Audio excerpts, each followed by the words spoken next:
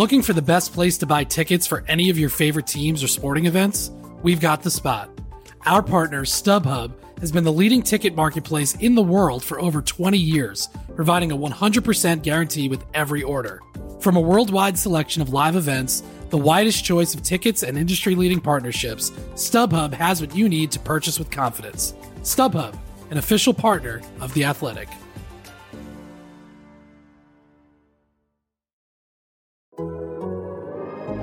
The Athletic.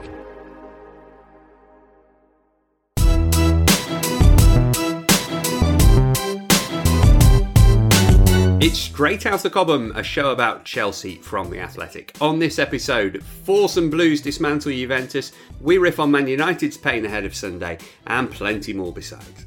Available for free wherever you get your podcasts and ad-free on The Athletic. This is Straight Outta Cobham.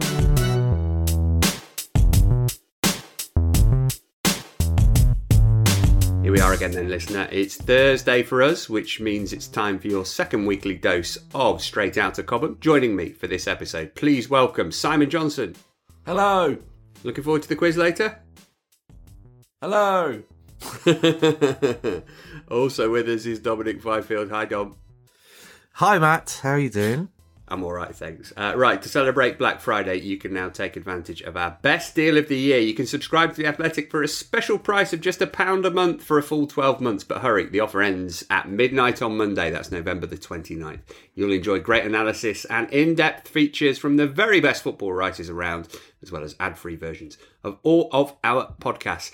Simon, pick an article, please, that you've written over the last year or so that's one that you're particularly proud of, that might drive people to take advantage of this magnificent deal? Well, there's so many, but I just think it's kind of reflective of where Chelsea are right now. What a great season they're having. That the seeds were sown with Tuchel's pre-season, and I wrote about an in-depth article with Ralph Honigstein about how he approached his first pre-season as Chelsea coach. The message he sent to the players, how he inspired them, how he prepared for this season. And we're seeing the fruits of his labours now. And that's the kind of in-depth read that no one else, or we like to think no one else does in the kind of detail that we do and the insight that we provide. So give that a buzz, give that a read, and that will give you an insight into exactly what we do. How about you, Dom?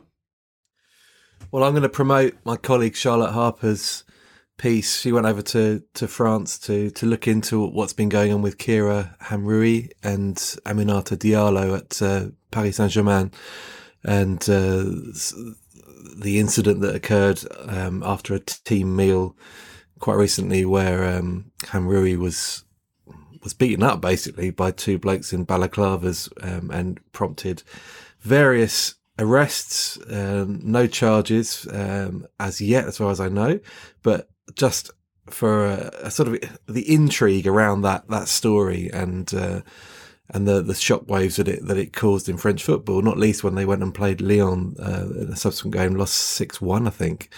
The shockwaves still being felt over in France, and it's well worth a read. It's a really good in-depth piece of reporting. Yeah, I would second that. I also liked Simon's interview with Rob Green, which was quite a long time ago, but gave us a lot of insight into the Maurizio Sarri era. But anyway, it's all good. Go and sign up if you haven't already. athletic.com/ChelseaPod is the place to go to do so. Right, later we'll hear from Adam Crafton on the Old Trafford-based sitcom, but there's only one place that we can start today. James, look at that. Oh, it's a pretty bad mistake by McKennie, and Werner makes it 4. Chelsea tonight have been rampant. Big mistake by Weston McKennie. Pretty costly, and Timo Werner has his goal to put icing on the cake. The team did very, very well. It's so tough to score goals, to create chances, and we scored so many, we created so much. So full credit, amazing performance and fantastic result. Chelsea 4, Juventus 0 then. And what a performance from the Blues as they tore apart a patched-up Juve team on Tuesday night. Simon, I thought there were a lot of similarities in this match with the one at Leicester on Saturday, and therefore you kind of left wondering, were Chelsea really great? Were Juve really terrible? Was it a bit of both? A little bit of both, but I would sort of emphasise the positives on Chelsea. I just think they're just so good at the moment. Everything about the way they're playing, they're just full of confidence. Of course, what's beautiful about what's going on again is the academy boys sort of coming to the fore.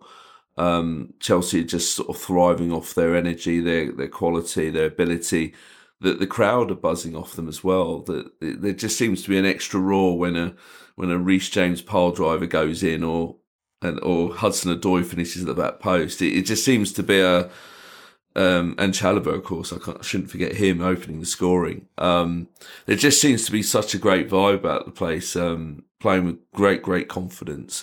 So I would say it's more an indication of how Chelsea are getting stronger and stronger as each game goes on. Yeah, it was the Cobham kids who took the headlines, but Thiago Silva, the subject of Dom's post-match piece, I mean, I said Thiago Gold earlier in the season. I think he might be Thiago Platinum now. I saw a couple of people opining, Dom, that he might be the best free transfer in ever, certainly in recent times, and not just because of his own performances, but because of the tangible effect that he's had on the likes of Christensen and Chalobah. I think it almost looks like he's getting younger rather than older. Yeah, I mean, to consider that he's regularly now playing 3 games in a week, which was something that he wasn't supposed to be able to do when he arrived. I think that sums him up. I think he came back on, we were trying to work this out, so weren't we, about Thursday last week, and he's in the team for a Saturday lunchtime kickoff at the weekend. He's playing on Tuesday night against Juventus, and you'd assume that he would be in the starting lineup against Manchester United at the weekend as well.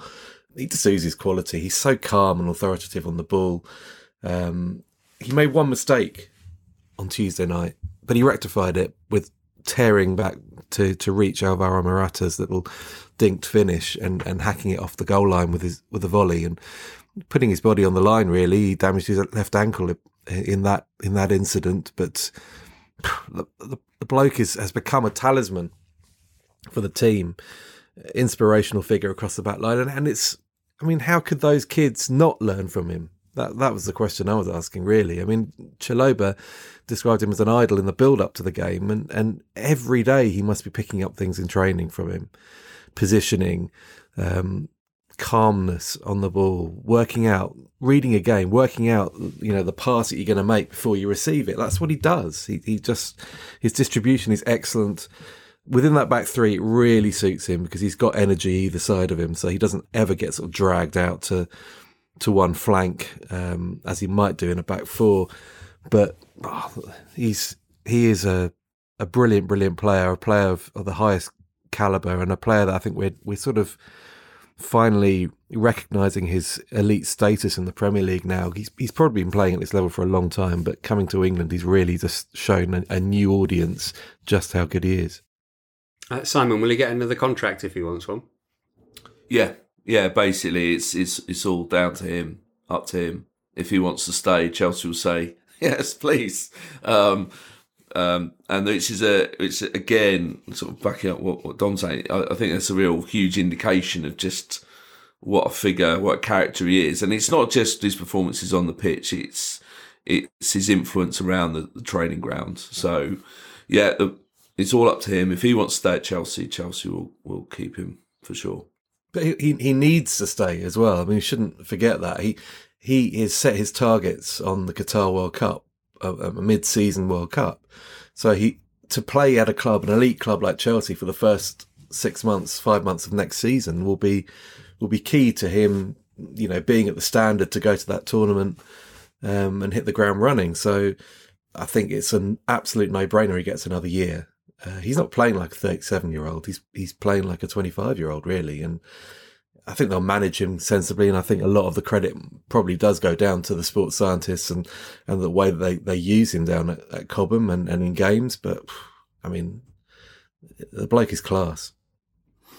Let's talk about those Cobham kids then. Simon, how surprised are you that they've maintained their places in this Thomas Tuchel team? I noted in your latest piece for The Athletic, you mentioned that Callum, for example, played 7 in a row for the first time for Chelsea. It's quite a meritocracy, isn't it? So they're there because they deserve to be there. But is it to Tuchel's credit that he's shown the faith in them, or is it to the players' credit that they've managed to keep up the quality to maintain a place in the team?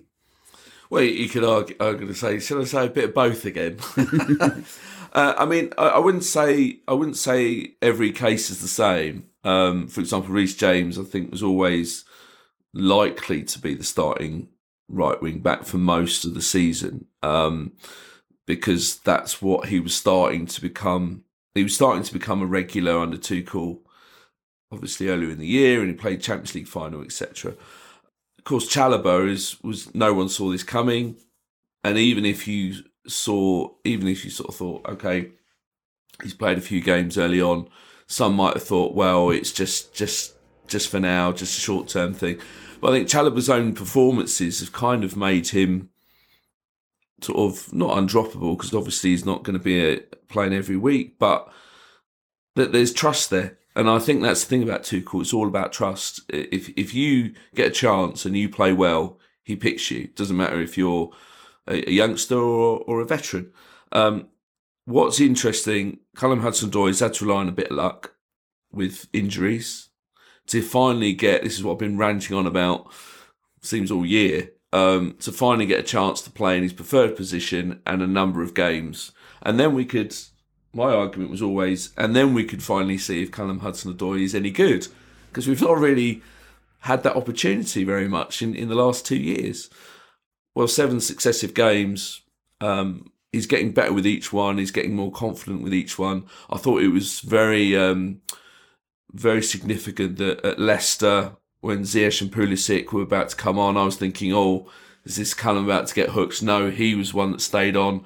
I then thought, oh, is that an indication that he's not starting against Juventus? No, he starts against Juventus, has another great game. So I think it's credit to Tuchel for sort of picking guys in form, credit for him to give youth a chance, but I think also an awful amount of credit to the guys themselves for taking their opportunity when they're in the team. It looks like, Dom, there's going to be an opportunity for Marcos Alonso, maybe for an extended period of time too. Ben Chilwell and N'Golo Kante both going down injured against Juventus, and it seems that Chilwell's is the more serious of the two injuries. Yeah, that sounded like pretty grim news. He looked, I mean, when Kante came off, he walked off and just straight down the tunnel. He didn't look in any obvious discomfort, but it was very different with Chilwell, who initially they called for a stretcher. Then I think he came off with 2 physios sort of holding him up. A third came in and helped him down the tunnel, and he was talking to Saul and Mason Mount, who were just sitting right next to the tunnel, and he was just talking about his knee. He was saying knee, it's a knee. It's a probably did not look happy. He looked as if it was he knew something serious had happened. Chelsea stance is quite interesting on it. They're obviously reluctant to push him straight into the surgery. They're looking at the scans. They'll presumably have more scans when swelling goes down, in the hope that this is an injury that might heal itself, might not be quite as serious as initially feared, and there might be a chance that it can repair itself without the surgery, without major surgery anyway. But we'll have to see on that one, because for whatever happens, he looks as if he's out for the calendar year. If he has a surgery, then obviously it's going to be the season. And yeah, that does open it up again for Marcos Alonso to hopefully recapture some of the form that illuminated the start of the campaign. It does leave him a bit short in that area. I mean, I think they'd have to mix and match beyond that. And, you know, we've just spoken there at length about how brilliant it is to see Callum Hudson-Odoi playing in his natural position. But, you know, I think there might be a bit of mixing and matching at left wing back at some stage over the weeks and months ahead. And that might involve Callum filling in there occasionally. Might involve Cesar Azpilicueta sitting in there at times, just to give Marcos Alonso a breather, given the amount of workload that's placed on the wing backs in this system. But in the short term, Alonso is not going to be a problem. You know what he's going to get. He'll still be a threat going forward.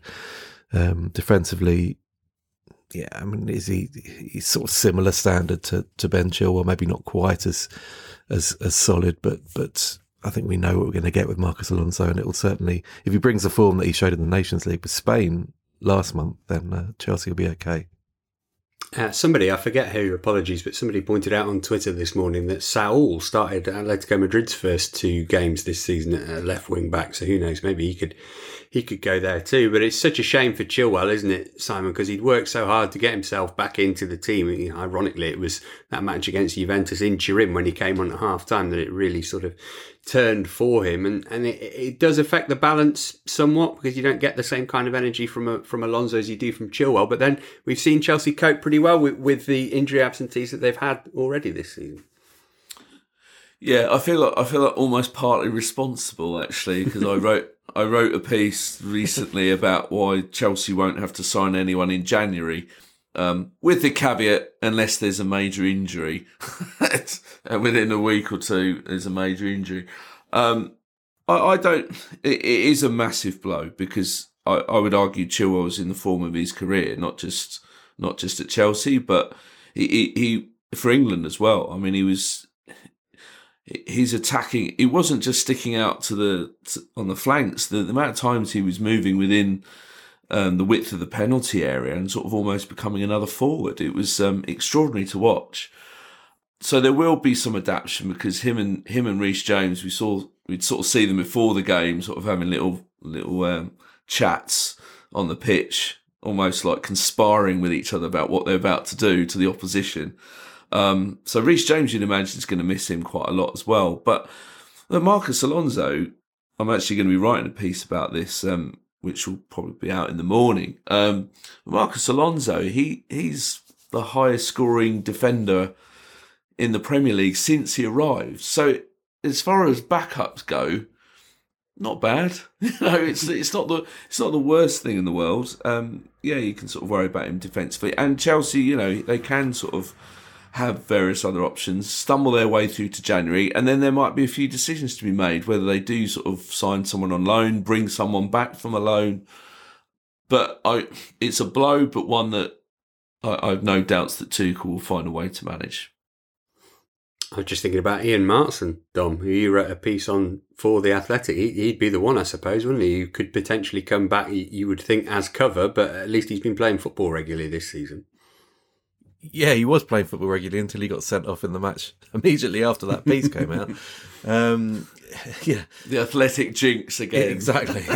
He has done very, very well. I mean, he has been playing regular football, so he will be up to speed. But it's more the whether he would be ready to step into the Premier League and do that job. It may be an option to look at. I don't know whether there's a recall on that, and usually these recalls kick in if a player isn't playing for that club that he's been loaned to, and therefore Chelsea bring him back to send them out again.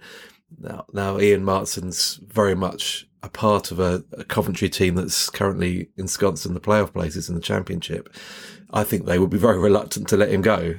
So it would have to be a pretty exceptional clause that's been put in there that allows Chelsea to call him back if he's just going to sit and be cover at Chelsea. I think it's probably more beneficial for him to stay at Coventry and play regular football for the rest of the season, particularly when you've got alternative options. And we shouldn't forget that Azpilicueta hasn't really featured as of late. I mean, he has been waiting for a chance to get back into this team. He's clearly not going to be ousting Reece James at right wing back anytime soon, and it feels that there are enough options at centre half for Tuchel not to have to consider using him there. So maybe left wing back is actually a role that he might be able to play a part in. Callum Hudson-Odoi likewise, and Saul one's intriguing, and I'll be honest, that's something that I hadn't even considered, but it's, if he's played there before, and given, as Simon says, that the Chelsea wing-backs aren't pinned to the flank, they're not wingers, they sort of operate in this central area, and Chilwell was popping up in attacking in areas because that's what the system allows him to do. I mean, it's his instinct as well, but if Saul is drifting effectively into midfield from a left wing-back starting berth, then that might actually suit him and might offer him a route into the team and to justify the loan move from Atletico in the first place. So there are a few options there that Tuchel will be able to explore. We'll just have to see how that unfolds. The other game in Group H finished 1-1, Zenit getting a very lucky late penalty away to Malmo. It means that they finish third, so it means that they don't need to get a result when Chelsea go to St. Petersburg next month. All Chelsea need to do is match Juventus' result and they will finish top of the group. Before that game away to Zenit, though, comes the visit of Manchester United to Stamford Bridge on Sunday, and we'll look ahead to that next. Looking for an assist with your credit card, but can't get a hold of anyone? Luckily, with 24/7 US-based live customer service from Discover, everyone has the option to talk to a real person anytime, day or night. Yep, you heard that right. You can talk to a real human in customer service at any time. Sounds like a real game changer if you ask us. Make the right call and get the service you deserve with Discover. Limitations apply. See terms at discover.com/creditcard. This episode is brought to you by Michelob Ultra, the official beer sponsor of the NBA. Want to get closer to the game than ever before?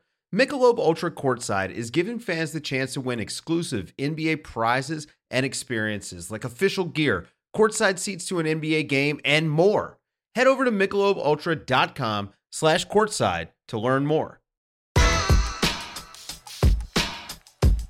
Manchester United at home, always one of the most anticipated games of this season, but rarely, if ever, can the Red Devils have visited Stamford Bridge in such a state. Last weekend's latest gubbing, this time at Watford, spelt the end for Ole Gunnar Solskjaer. Joining us now to give us the latest on United is the magnificent Adam Crafton. Adam, we're told that it's Mauricio Pochettino who, well, he seemingly wants to come as much as United want him, but that's going to be at the end of the season, is it fair to say? It looks incredibly like that. I think there was definitely, stories earlier this week that Pochettino would like to come to Manchester United and would like to do that in the middle of the season. United would quite like that as well. The problem for both of them is there's a third opinion in the room, and that's Paris Saint-Germain, who have him under contract until the summer of 2023, and certainly as of before the game last night against Manchester City when they lost, the feeling at PSG was they wanted to keep him at least until the end of the season.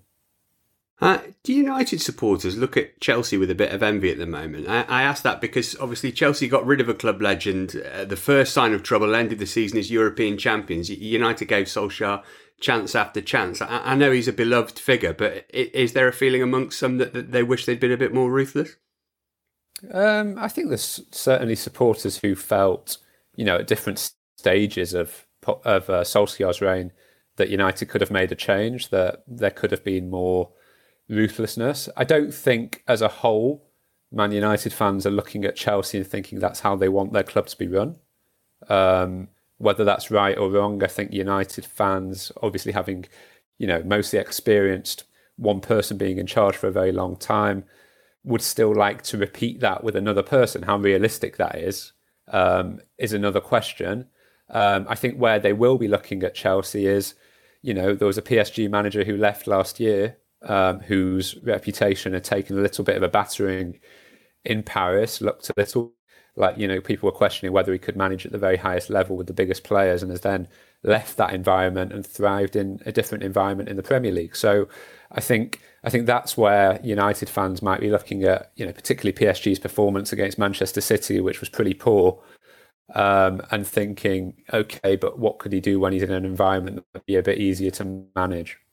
And in terms of that environment above him, is that changing as well? And again, there's a kind of comparison with Chelsea, isn't there, in that Marina Granovskaya has just won an award for how good she is at her job, and yet United have been kind of crying out for a director of football for a long time. Is that what Darren Fletcher is ultimately going to be? I don't think so. They've got...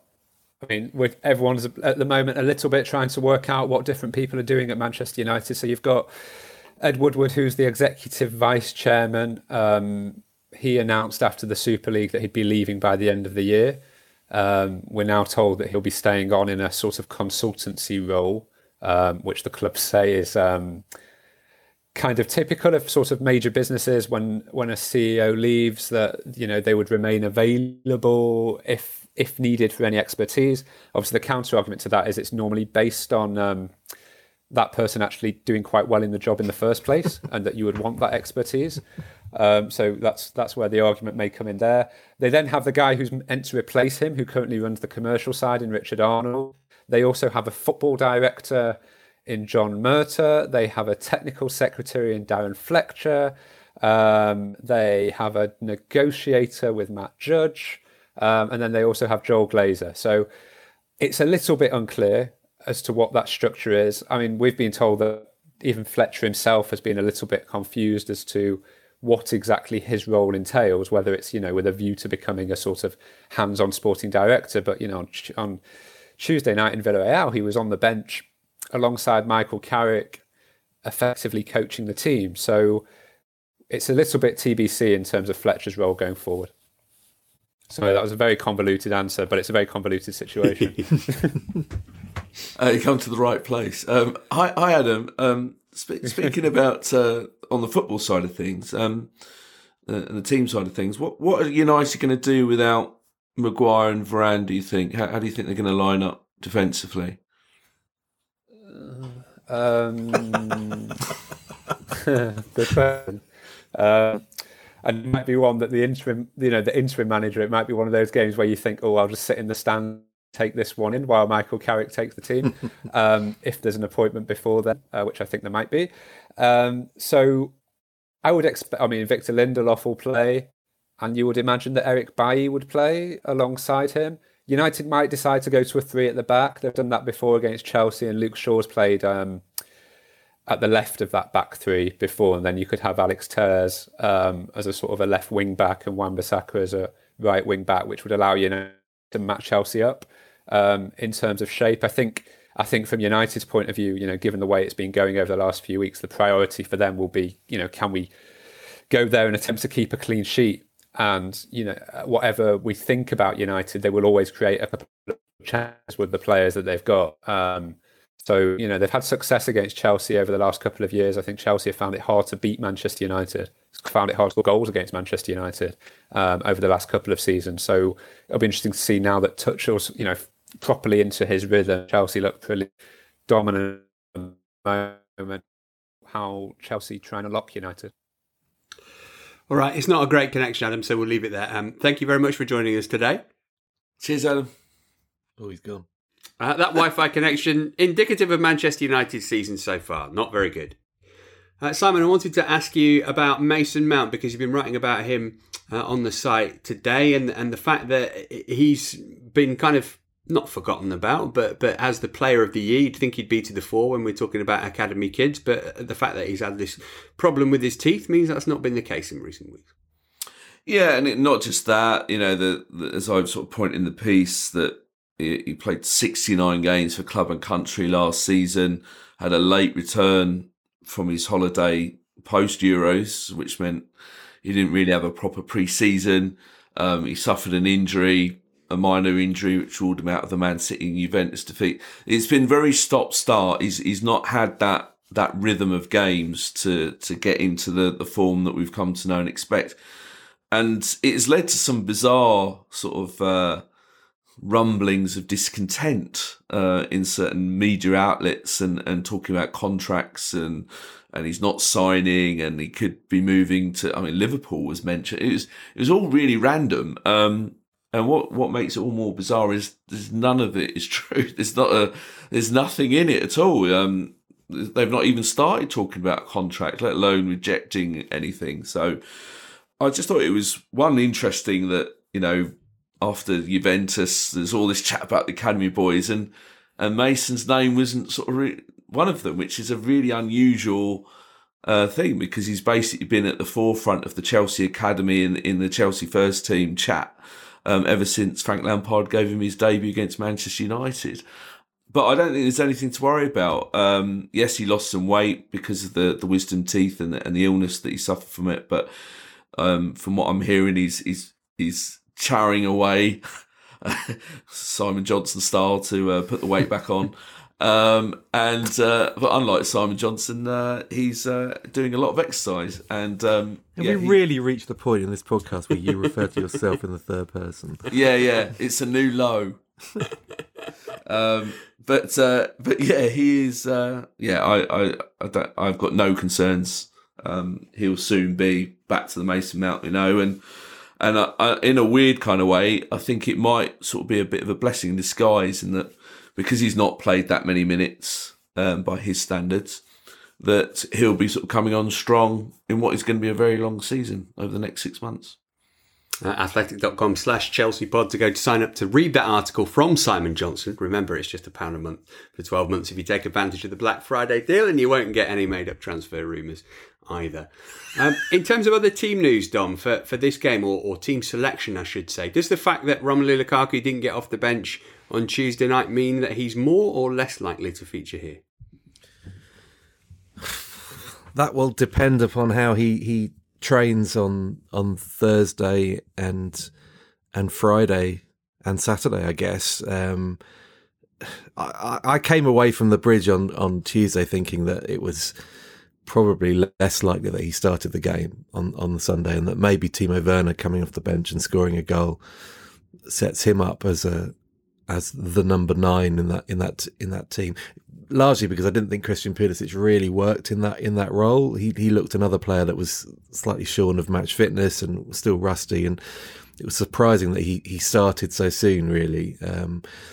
And Kai Havertz, we're waiting on an update on the state of his hamstring, and hopefully that isn't too serious. But again, having sat out in midweek, is he likely to come straight back into the starting lineup? It sort of feels a bit unlikely. So it wouldn't surprise me if Werner is the one that begins on Sunday, in the hope that he brings the confidence of that goal into the game and can stretch United and discomfort what will be a makeshift centre-half pairing, as Adam has just described. But Lukaku, I know we said on this podcast this time last week that Lukaku doesn't feel like the type of player that you ever want to see as a super sub, but if he's required to go and ruffle some feathers later on and maybe offer a different kind of threat, a very different kind of threat to Werner, that's not a bad option to have. And if he's maybe gets a cameo, he'll be hungry, he'll be eager to make an impact, and depending on what the state of the game is at that point, he could easily be the type of player to turn a match. Well, as we've spoken about at great length, Chelsea have got fantastic depth to their squad, so whoever comes in, you think there'll be more than a match for Manchester United given their current state. It's 4:30 kickoff UK time on Sunday, and of course we'll handle the fallout on Monday's pod. This episode is supported by FX's Welcome to Wrexham. Celebrity owners Rob McElhenney and Ryan Reynolds' small-town Welsh football club has finally been promoted into League Two after 15 seasons in the National League. Dedicated staff and supporters celebrate the city's return to glory while bracing for the newfound challenges that come with being in a higher league. Will Wrexham AFC stand up to the challenge and rise again into League One? FX's Welcome to Wrexham premieres May 2nd on FX, stream on Hulu. As you've probably heard by now, we've teamed up with BetMGM this season. We'll be using BetMGM lines to make all of our picks, and we'll have special offers for our listeners each week. If you haven't signed up for BetMGM yet, use bonus code The Athletic, and you'll get a 1-year subscription to The Athletic, plus up to a $1,500 first bet offer on your first wager with BetMGM. Here's how it works. Download the BetMGM app and sign up using bonus code The Athletic. Make your first deposit of at least $10.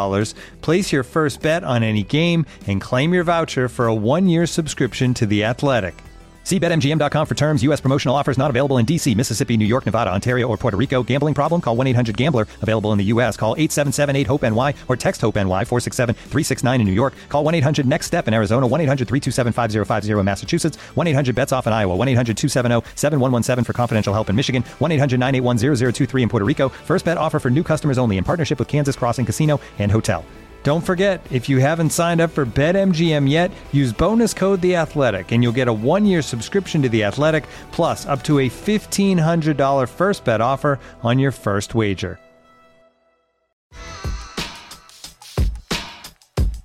Elsewhere in Chelsea news, the under-19s also faced Juventus on Tuesday in the UEFA Youth League, but they were beaten 3-1. Joe Haig got a late consolation for the Blues, but the result means Juve win the group. Chelsea go to Zenit next month, needing to avoid a defeat by a score of more than 3-1 to finish second and then go into the playoff round against a team from the domestic champions path for a place in the last 16. It makes perfect sense to somebody.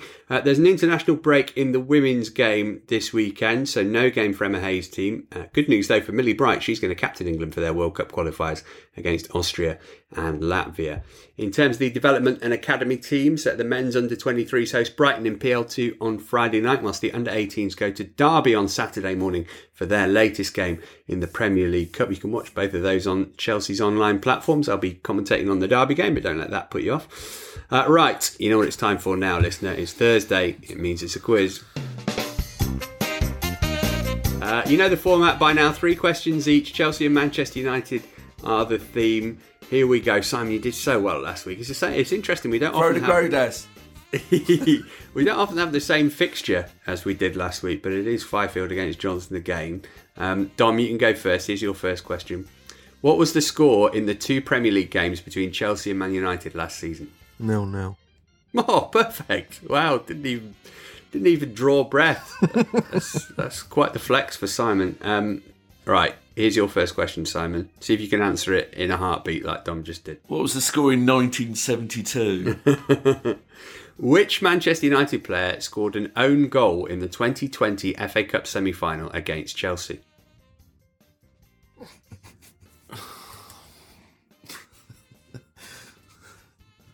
Stop laughing, Dom. Let me just name a beleaguered defender. Harry Maguire. Harry Maguire is absolutely correct. Good, very, very timely, actually. If only he was playing on Sunday. Dom, here's your second question. Chelsea beat United 1-0 in the 2018 FA Cup final. Willian came off the bench in that game. After it, he posted a picture on Instagram of the team celebrating, but with manager Antonio Conte covered up. He blamed this on his daughter pinching his phone. Few believed him. What emoji did Willian/his daughter use to cover up Conte with in the picture? Was it a trophy? It was a trophy, yes. Well, several trophies. Yeah. It was a bit mean, but there we go. Ditch the clown option then, that's a bit odd. Yeah, that would have been a step too far, wouldn't it? Okay, so it's 2-1. Here's your second question, Simon. I don't think you're going to like this one very much. In his 19 games against them, how many goals did Eden Hazard score against United?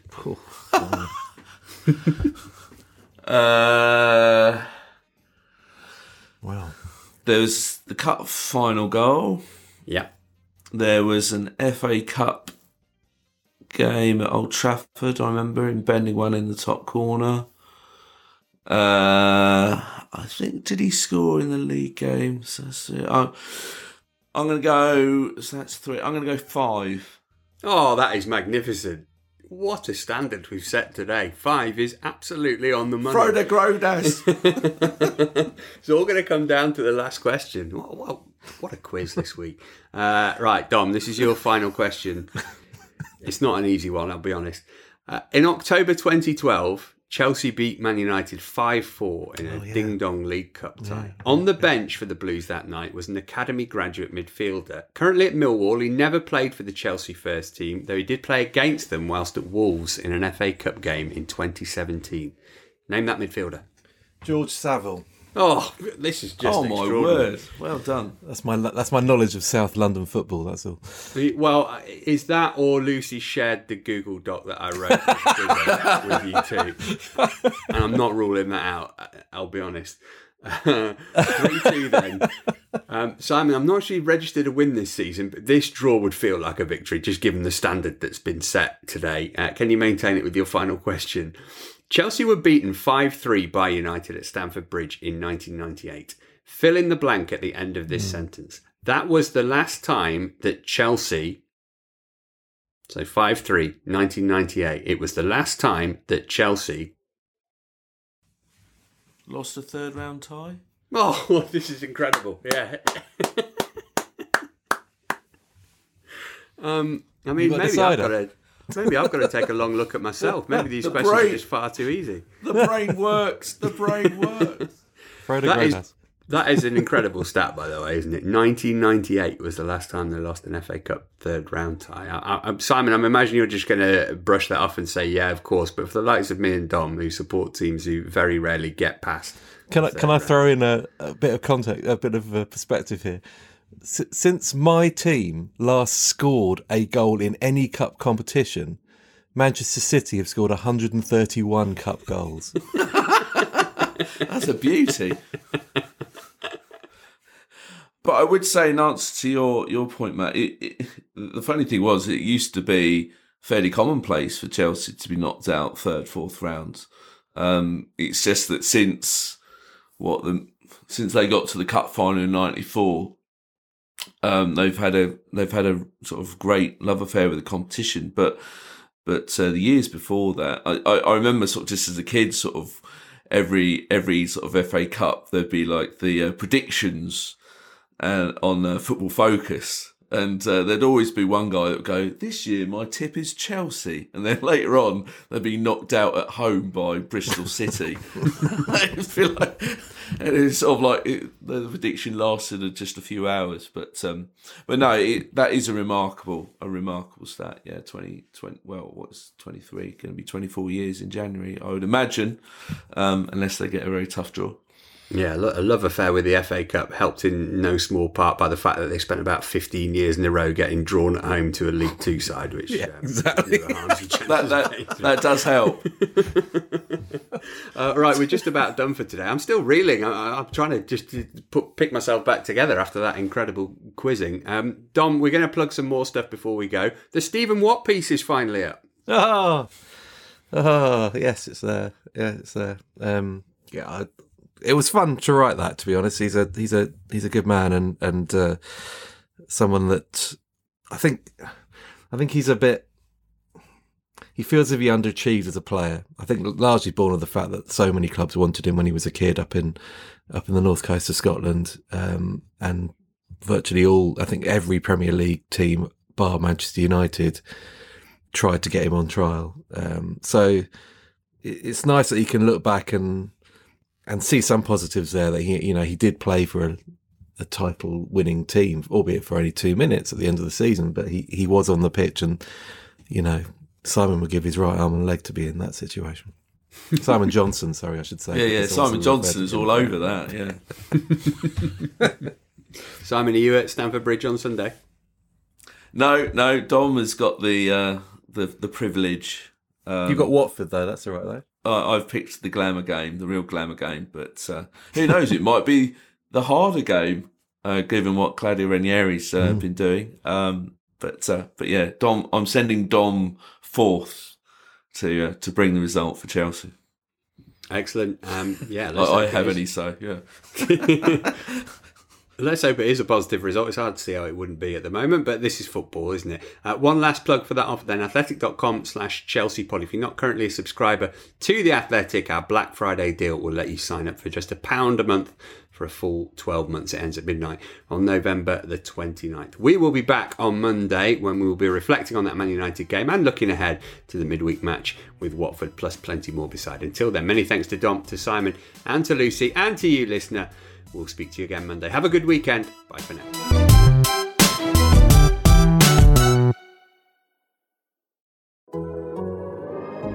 The Athletic.